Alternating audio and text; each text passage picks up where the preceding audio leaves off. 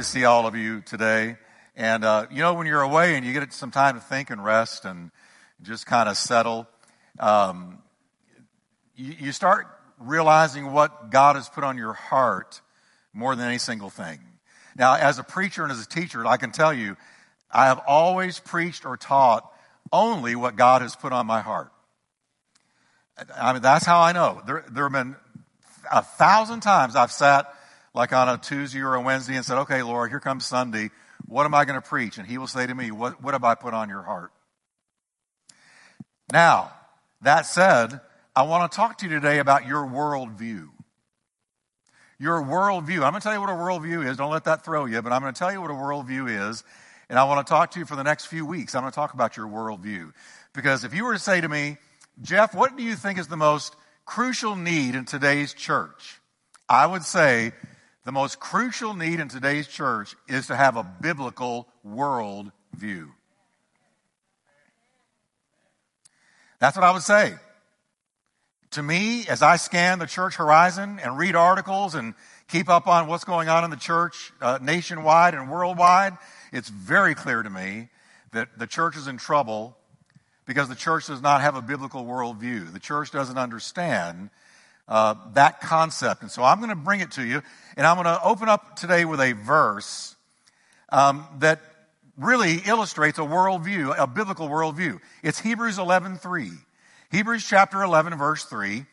And let me just read this one verse where a great biblical worldview is revealed. Are you ready?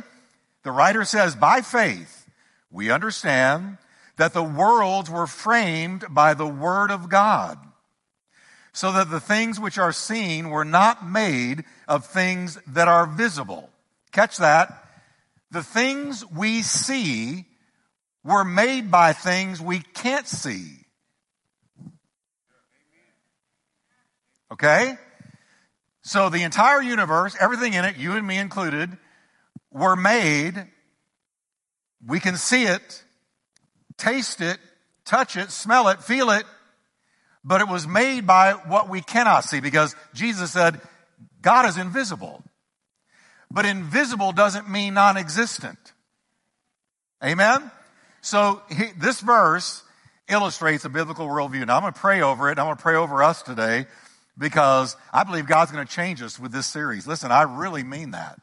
I believe God's going to wake some of us up. He's going to put a little fire under us and say, it's time for you to develop a biblical worldview and get out of this world. It's nasty and dirty, and we're to have a biblical worldview. Amen? So let's pray. Father, we just thank you today that, Lord, you have given us your word to renew our minds. You've given us your word so that we could be changed, so that our minds can be changed. Thank you for your salvation, Lord. But thank you for the ongoing work of sanctification after salvation, where we are sanctified and set apart and our minds are renewed and we develop a biblical world view. Now I want you to pray with me, dear church, and those of you watching from home, welcome to this service. We love you right where you are, and thank God you're a part of our family. But pray this with me. Everybody pray it. Say, Lord, change my mind. If I don't have a biblical worldview, give me one.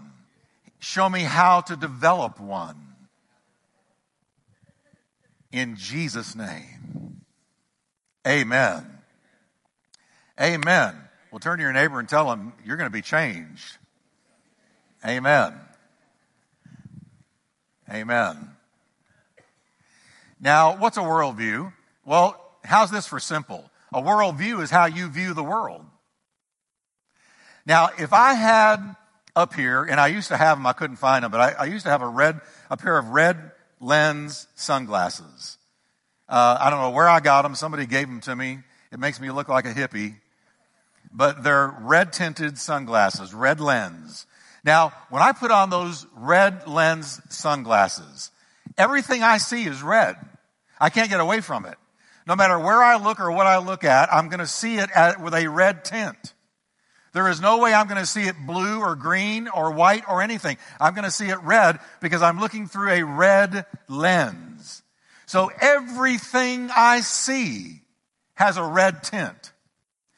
That's what your worldview does. Your worldview is the lens through which you view everything. That's your worldview.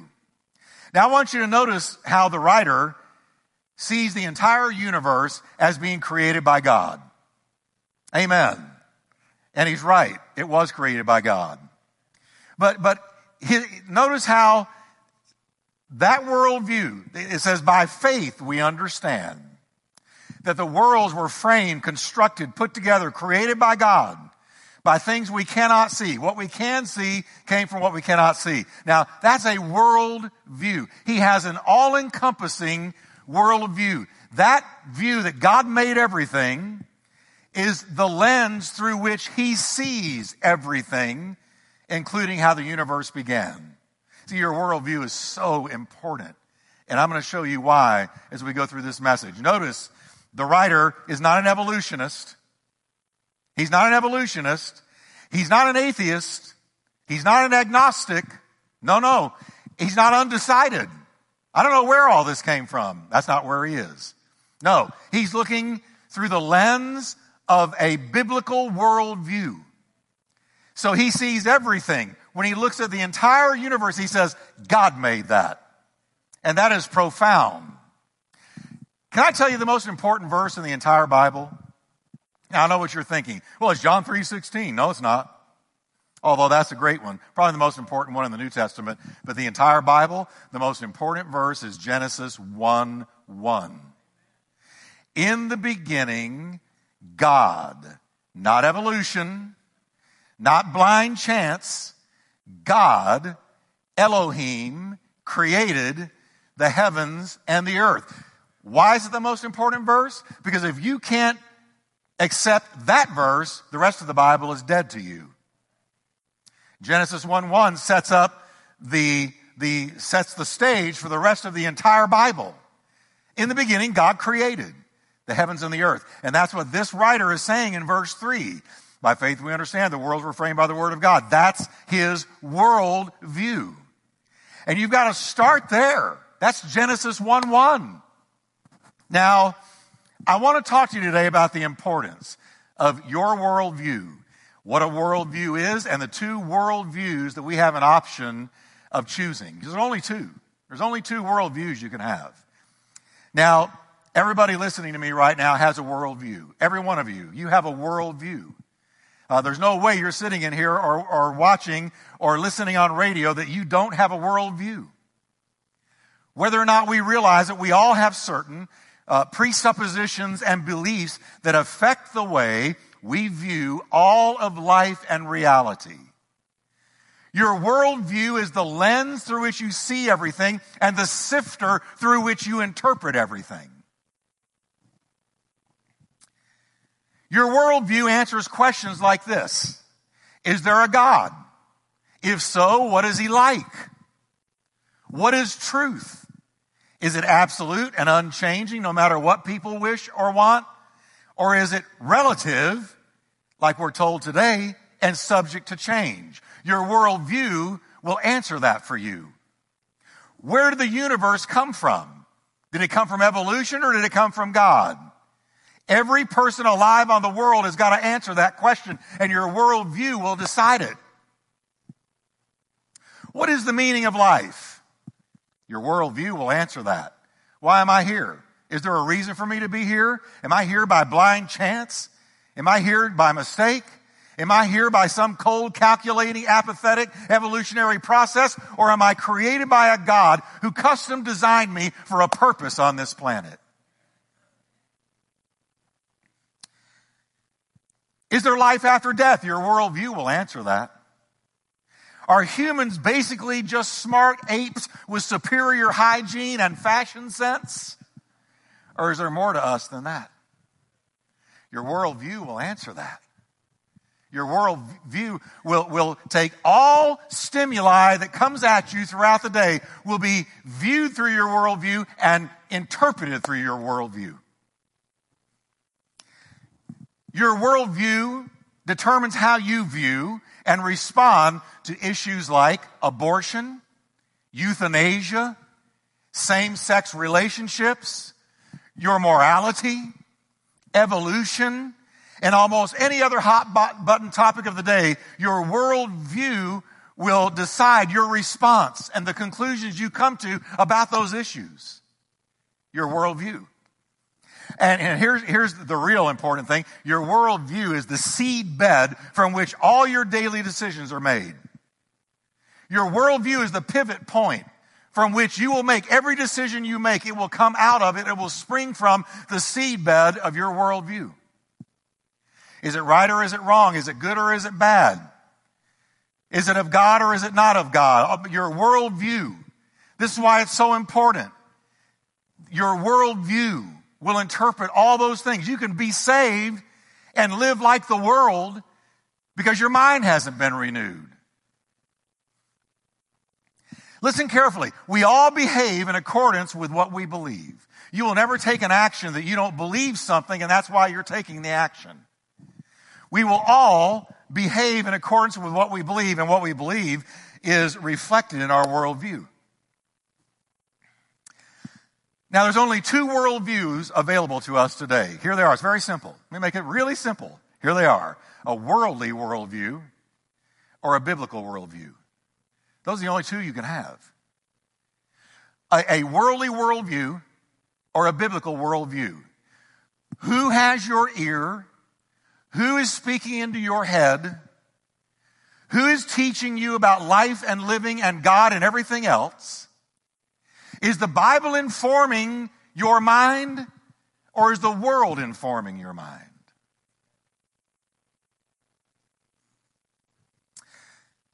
Let me tell you what a worldly worldview is in a nutshell. It is when you think like, hold to the values of, and view the universe like an unbeliever. Yeah. A worldly worldview. And believe me, the world is doing everything in its power to train you to speak into your life and to get you to believe what it believes and have the values that it has. And this is my concern for the church of the Lord Jesus Christ. That a lot of people are saved, they're going to heaven, they got their ticket to fly. But their minds and their lifestyles are being informed by the world. And so they're living like the world, thinking like the world, acting like the world. Their lifestyle reflects more of the world than it does Christianity. And I look at this, and I'm seeing it all the time. I'm not talking about you. I read a lot. Some of you are going, it's not you. Well, it may be you. But I'm just saying it's not exclusively you. But see, follow me now. You may be saved, but you don't see the world through the lens of Scripture. But you're seeing it through the lens of the unrenewed natural mind. Watch this, church. When you and I got saved, let me tell you what happened. When you got saved, you were born again. Everybody say born again. When you got born again, what does that mean? That means that the Holy Spirit came into your soul and quickened your spirit that was dead in trespasses and sins. And your spirit man, the inner core of you, the eternal part of you, was dead as dead can be. Nekros is the Greek word, and that's the way you describe a dead body. Your inner man, your spirit man was as dead can be. But when you said, Jesus, forgive me, he sent his spirit to live inside of you, and you were quickened. You hath he quickened, Paul wrote. You hath he quickened, who were dead in trespasses and sins. And our spirit man became alive. And we instantly, 100%, were redeemed and born again. 100%. The work was done in a microsecond. But not up here. Not in your head. Not in between your two ears. That needs to be renewed. Your thinking, your stinking thinking, my stinking thinking. We all got saved with stinking thinking. We had the world's values. We saw everything through the lens of what the world had taught us. And God wants to change that. God wants to renew that. So listen to what Paul wrote to the Romans in Romans 12. He said, don't be conformed to this world, pushed and shaped into the mold of this world, in the way you think and in the way you live, but be transformed by the renewing of your mind. so that you may prove what the will of God is, that which is good and acceptable and perfect. So notice, every believer, now he's writing to Christians here. He's not writing to the lost. He's writing to Christians. And he's telling Christians, you and me, he's saying, look, now that you're saved, don't let the world fit you into its mold. Don't think like the world anymore. Don't act like the world anymore. You're not of the world anymore. This world is not your home anymore. But he said, don't be conformed to it, but be transformed. How are you and I transformed? How do we grow in Christ? How do we grow into maturity? How do we walk like him, talk like him? How do we bring forth the fruit of the Spirit, love, joy, peace, long-suffering, gentleness, meekness, kindness, faith? How do we produce spiritual fruit? He tells us right here, by the renewing of your mind, by changing the way you think.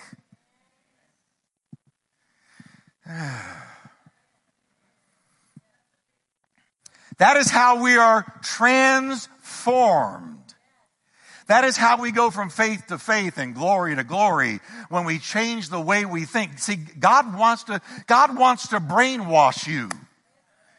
All right? Now that's usually a negative word, but hey, all of us need our brains washed. Can I have an amen? Yeah, we need our brains washed. And God wants to brainwash our brains. How does he brainwash our brains? By the washing of water, by the word of God.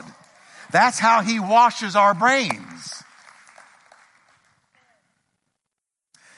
You will be transformed by the renewing of your mind, and that means to develop a biblical worldview. Hear me again. When he says, don't be conformed to this world, don't have a worldly worldview, but be transformed by the renewing of your mind, have a biblical worldview.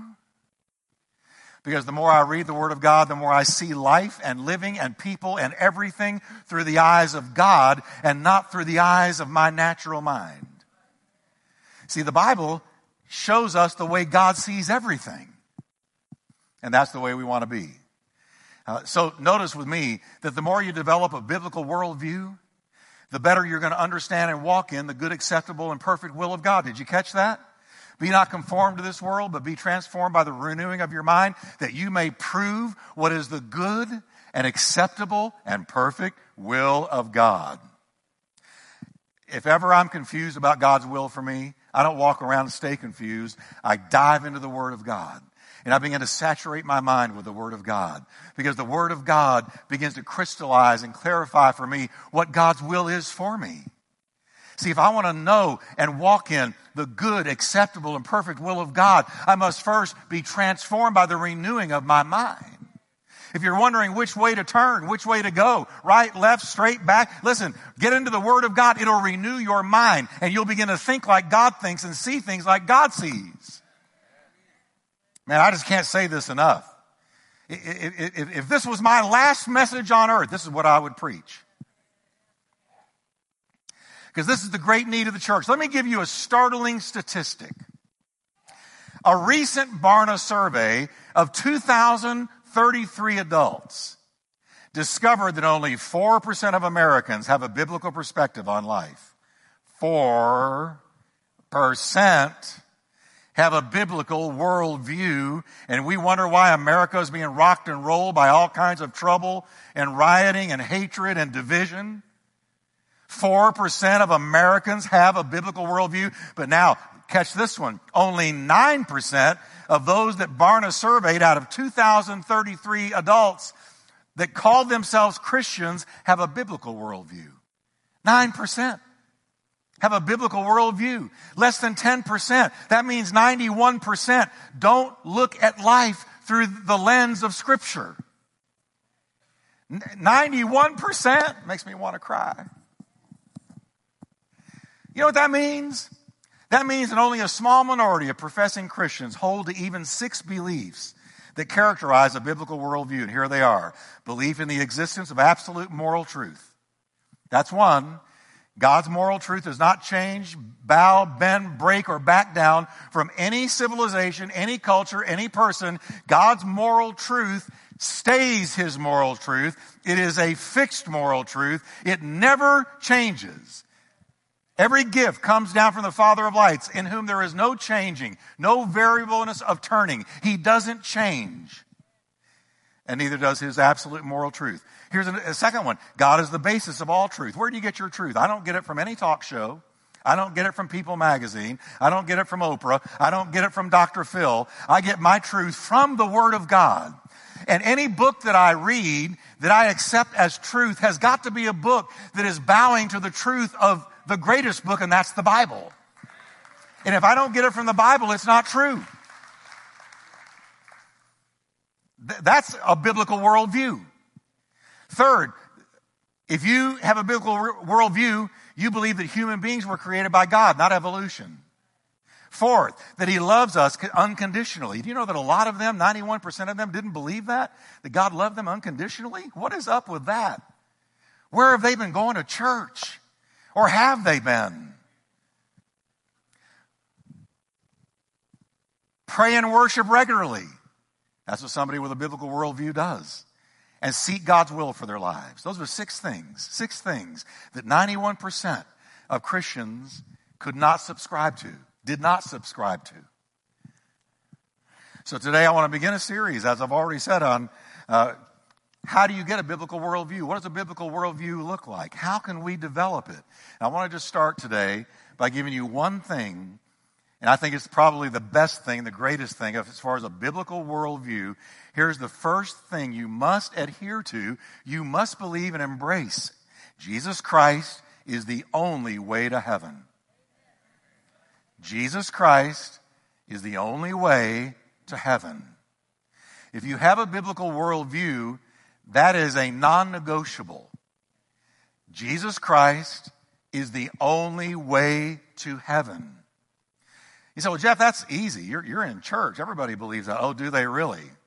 Let me tell you, people with a worldly worldview don't embrace this crucial Bible truth. They do not embrace it, that Jesus Christ is the only way to heaven. We live in a day where believing that there is only one way to heaven is considered narrow-minded, anti-intellectual, non-inclusive, and even bigoted. If you go out there in our culture and you say, well, I believe there's only one way to heaven, Jesus Christ, nothing is going to get them to shut you down quicker than that statement. Are you aware that in the book of Acts, when they arrested the apostles and brought them before them, they said to them, the one thing they demanded of them was, you cannot go out and preach the resurrection of the dead in Jesus Christ. You can't go preach Jesus Christ. Say anything you want to, but don't preach Jesus Christ. That was the demand back then, and folks, it's the demand and the command now. Amen. Sonny had this mic on last week, and I can tell. I need to fix it. Sonny, your ears are not my ears. Now watch this now. I'm going to say it again. We live in a day where if you say there's one way, and church, if you got a biblical worldview, that's part of it, that there is only one way to heaven, and it is by way of Jesus Christ. If you say that, if you believe that, the culture is going to reject you, persecute you, make fun of you, mock you, ostracize you, ridicule you, and consider you to be anti-intellectual, narrow-minded, and even bigoted. I read this week of a pastor of a 10,000-member congregation in the northeast part of the country who recently told his startled congregation, quote, if you believe that not believing in Jesus will send you to hell, that's insanity. You didn't catch that. He had 10,000 people out there, a major megachurch, and he said recently, a couple of weeks ago, if you believe that not believing in Jesus will send you to hell, that's insanity. Then he went on to say, the key is whether you believe in God. And whatever your path is to God, I celebrate that. End quote. Well, when confronted with this heresy, he stated that his viewpoint is more inclusive and less divisive. So therefore, it's a better position than the clear teaching of Scripture. Do you see? He put a higher premium on being accepted and embraced by the culture than he did preaching the Word of God. So there you have a man standing in front of a megachurch of 10,000 people telling them straight up that if you believe Jesus Christ is the only way to heaven, then that's insanity. But I want to tell you something. The only problem with his statement is he's dead wrong, and he's viewing salvation through the lens of a worldly worldview. The worldview that says you've got to be inclusive, you can't offend, you can't bug people with the message of the gospel. We just need to love everybody. And whatever way you want to get to heaven, that's all that really matters. God knows that you are sincere. But I want to tell you, he's sincerely wrong, and unfortunately, his preaching is going to help usher into hell thousands of people if they don't get him out of there. And if you're in a church like that, you need to run, not walk. Hit the door and never go back, because that is false. Jesus Christ is the only way to heaven. That's a biblical worldview. And the problem is that this man's worldview, is increasingly popular in our culture. That's the view that you're to have. If you want to be in, that's the view you're supposed to have. Rather than the one-wayness of Jesus, our society preaches tolerance and believes in the equality of all religions, that no one is better than the other.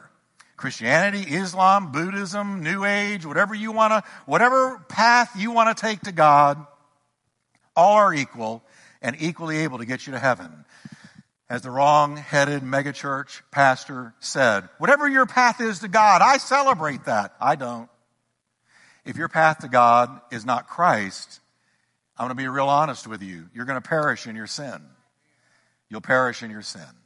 I tell you by the authority of the Word of God, if you don't turn to Christ for salvation from your sin, if you don't turn to Christ to get into heaven, if you don't ask Him to wash your sin away, you're going to perish in your sin, and you're going to face God in judgment. I will never tell you whatever path you take is good as long as you grab a path, any old path. It's not any old path. It's one path, one way.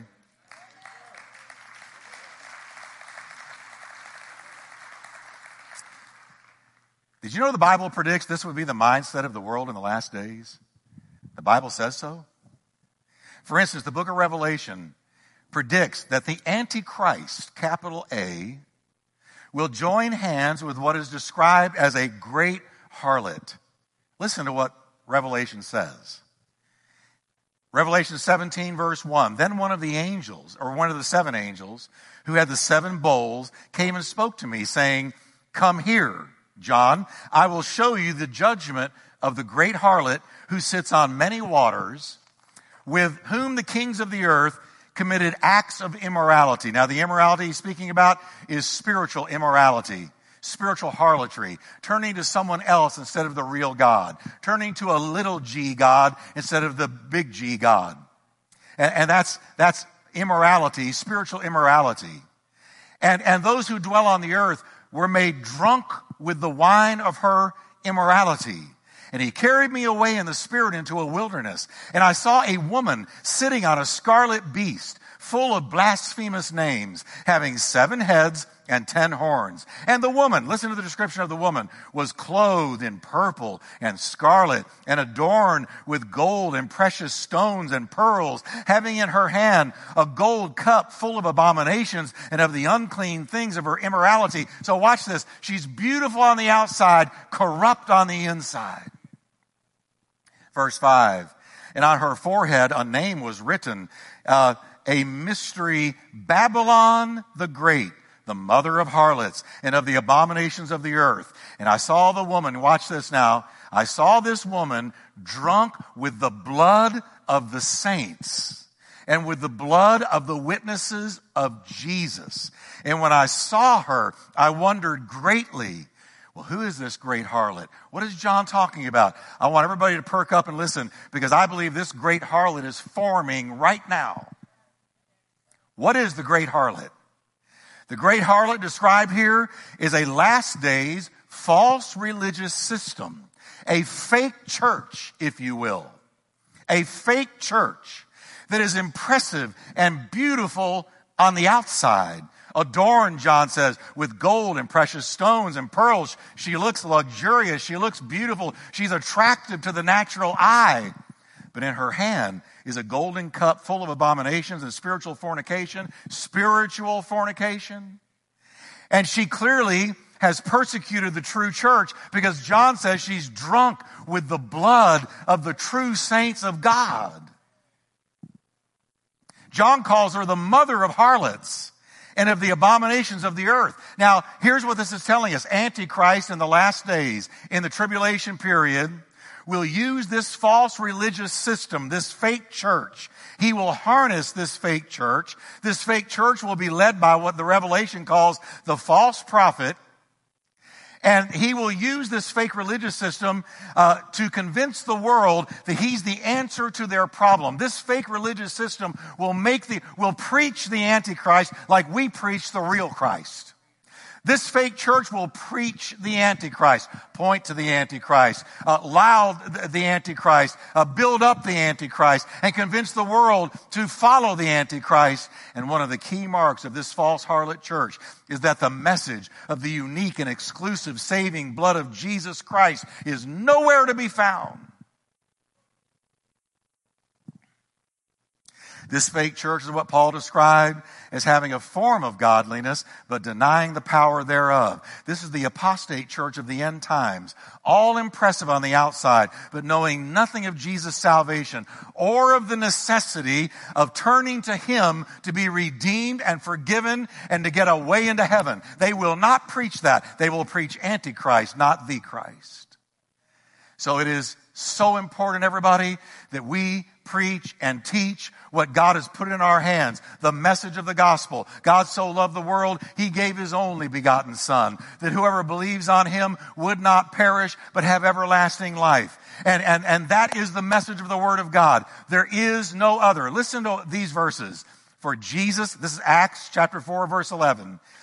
For Jesus is the one referred to in the Scriptures where it says, the stone that you builders rejected has now become the cornerstone. There is salvation, verse 12, there is salvation in no one else.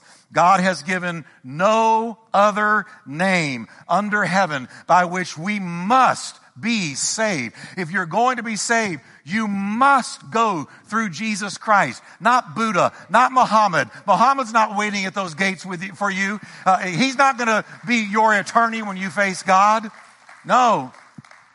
There is salvation in no one else. God has given no other name under heaven by which we must be saved. Jesus said of Himself, you all know the verse, I am the way, I am the truth, I am the life. And no man, no woman, no young person, no race, color, or creed will get to the Father but through me. That can't be any more clear. I'm the way, I'm the truth, I'm the life. The way where? The way to heaven. The truth about what? The truth about heaven. I'm the life. The life of what? The life of heaven. I'm spiritual life. I'm your life. I'm the life. And they, the chief priests and scribes, when they were grilling Jesus after He had been arrested, they said, okay, just end the drama. Are you the Son of God then? And He said, yes, I am. I am the Son of God. Yes, I am. And there's none other. There's only one name given among men whereby we must be saved.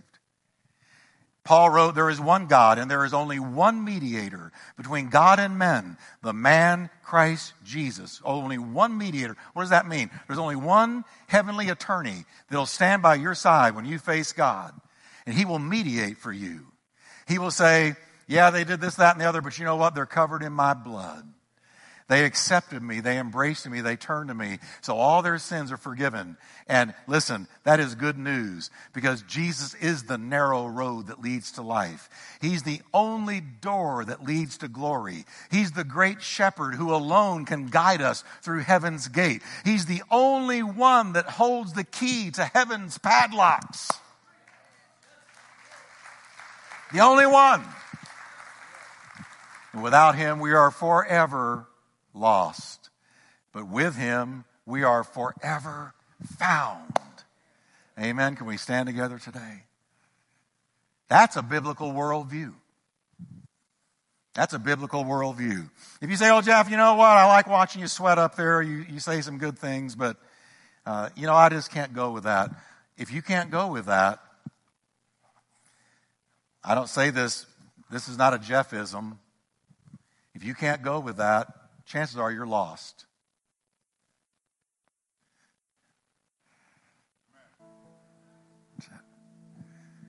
See, I was lost, as they say in East Texas, as a goose in a hailstorm. I was so lost. But I heard the gospel in juvenile home, 16 years old. I was going to hell. Oh man, if I had died before I heard that gospel, I would have gone straight to hell. Justly so. But I heard of a Savior and his redemption. And he's the only one. And I turned to that attorney, that advocate for me. And he came into my heart. But since then, he's changed my mind, transformed my mind, renewed my mind. So I want to encourage you today, in closing, go out with this question. Do I have a biblical worldview? Do I? And be sure to come next week, because I've just gotten started. I've just greased the skids today. I've got some great stuff I want to share with you in the next few weeks. I'm going to show you what a biblical worldview is. And we're going to learn to get one. A lot of you don't have victory because you don't have a biblical worldview. You're falling all the time because you don't have a biblical worldview. You say, well, yeah, I'm going to heaven. You know, it's kind of getting to where everybody's going to heaven. Everybody's a Christian. Shazam. But then you look at how they're living. You say, wait a minute, there's a disconnect here. Because you say you're saved, but apparently you don't have a biblical worldview because you're living in immorality. You know, you're hitting the bars, getting drunk. You're cussing like a sailor. You're shacking up with somebody, not married. Well, yeah, we're married. We're married in the eyes of God. Really? We'll talk about that another Sunday. But newsflash, if you haven't been to the preacher and got a certificate and signed your life away to another person, you're not married. You just think you are. But that's a biblical worldview. See, if I think like the world, oh yeah, we're shacking up, and if it doesn't work, well, cool, we loved each other. That's a worldly worldview. A biblical worldview is you enter into covenant. Oh, I didn't mean to get off on this. But how many of you know what I'm saying? And I'm not judging anybody. I'm really not.